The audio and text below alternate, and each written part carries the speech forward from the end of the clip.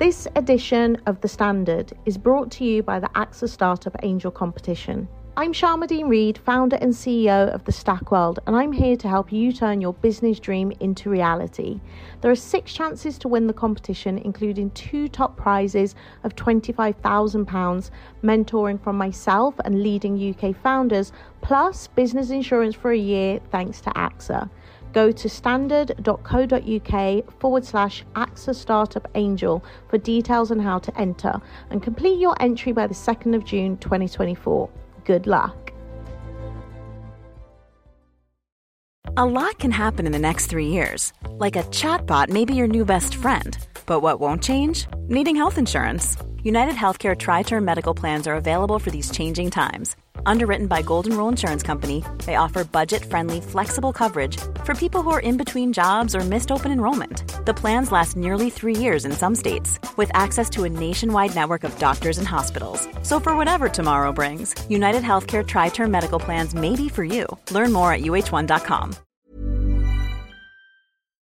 From the Evening Standard in London, I'm David Marsland, and this is The Leader. I don't see anything conclusive at the moment to say that we need to deviate from the roadmap, but we've got to be cautious, and we're keeping everything under very close observation. We'll know a lot more in a few days' time.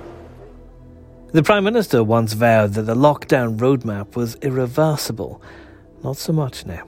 The Indian variant, with its wild spread in parts of England, including London, has thrown a bit of a spanner in the works. For the moment, we are still on course for restrictions to be lifted on June 21st.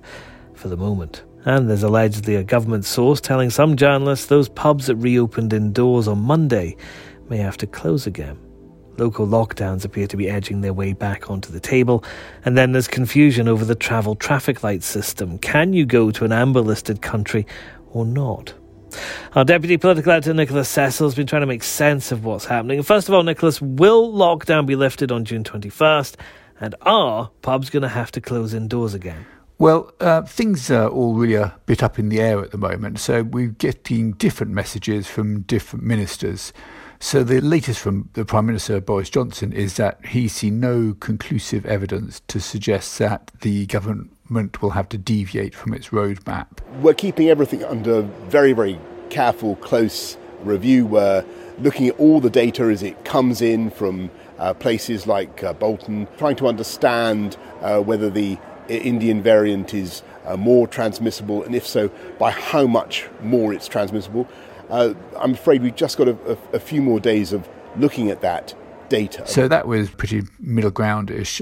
Earlier in the day, we had the Environment Secretary, George Eustice, saying that the government may have to look at local lockdowns and even delaying the final easing of lockdown of the restrictions on June the 21st. The Prime Minister's been clear all along that we will take it one step at a time. We've just yesterday done the latest set of easements allowing pubs to open again and cinemas and so on to open again. We hope to get back to normal on the 21st of June, but we'll obviously need to make an assessment, as we have with all the other stages, a few days before that. That came 24 hours after the Business Secretary, Kwasi Kwarteng, was sounding very much upbeat, saying that he had seen nothing to suggest they'd have to basically derail the roadmap. So it depends who you listen to. Kwasi Kwarteng is always upbeat and optimistic.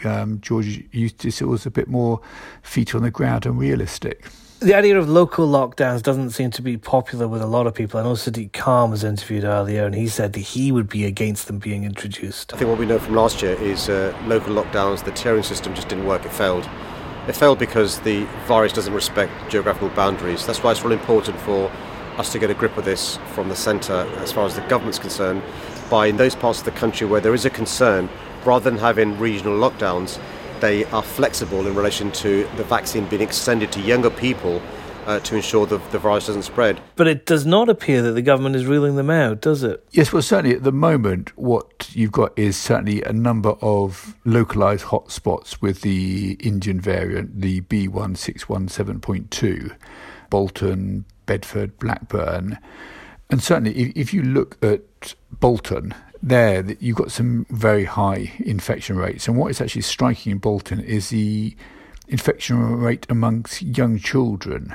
We've always known that the virus spreads amongst older teenagers, and some of them can get poorly, but not seriously.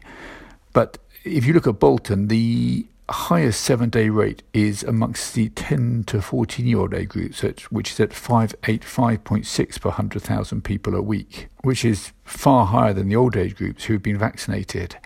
And I think the challenge the government might face is that while they can vaccinate adults very quickly, or quicker, they can speed that up, if the virus is spreading amongst children, then that's far harder to control.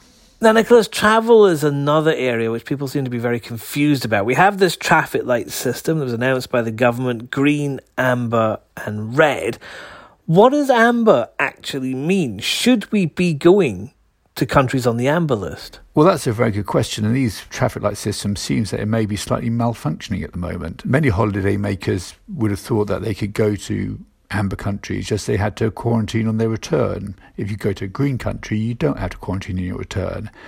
But now the government today seems to be putting the brakes on that, and we had the Prime Minister saying that if it's an amber list country, you should be going on holiday. Just hours earlier, again, we had Mr. Eustace saying that if you want to go and see family and friends out there, you can. Now, there is some permission that you can go and see people for death in the family or another compassionate reason. But certainly many holidaymakers thought they could also go to amber countries, and now they've been told, no, you shouldn't.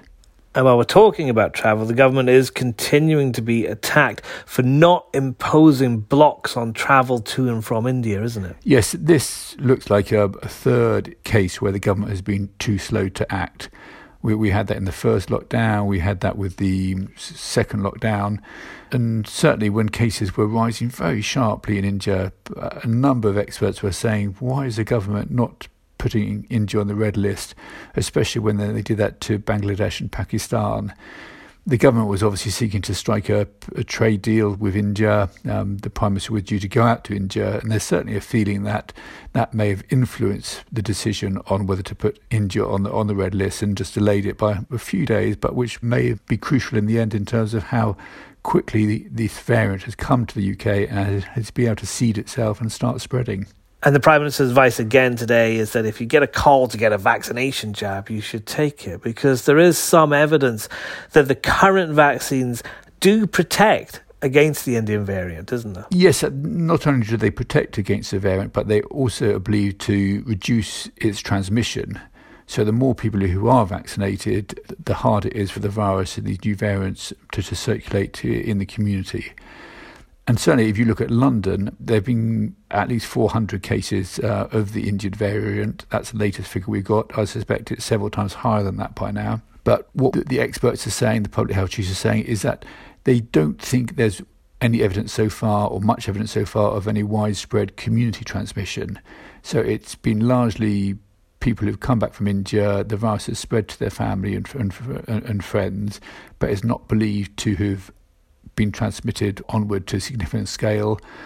Although these figures, the 400 figure is certainly at least a couple of weeks old, because it takes about that much time to do the genomic sequencing in order to identify these variants.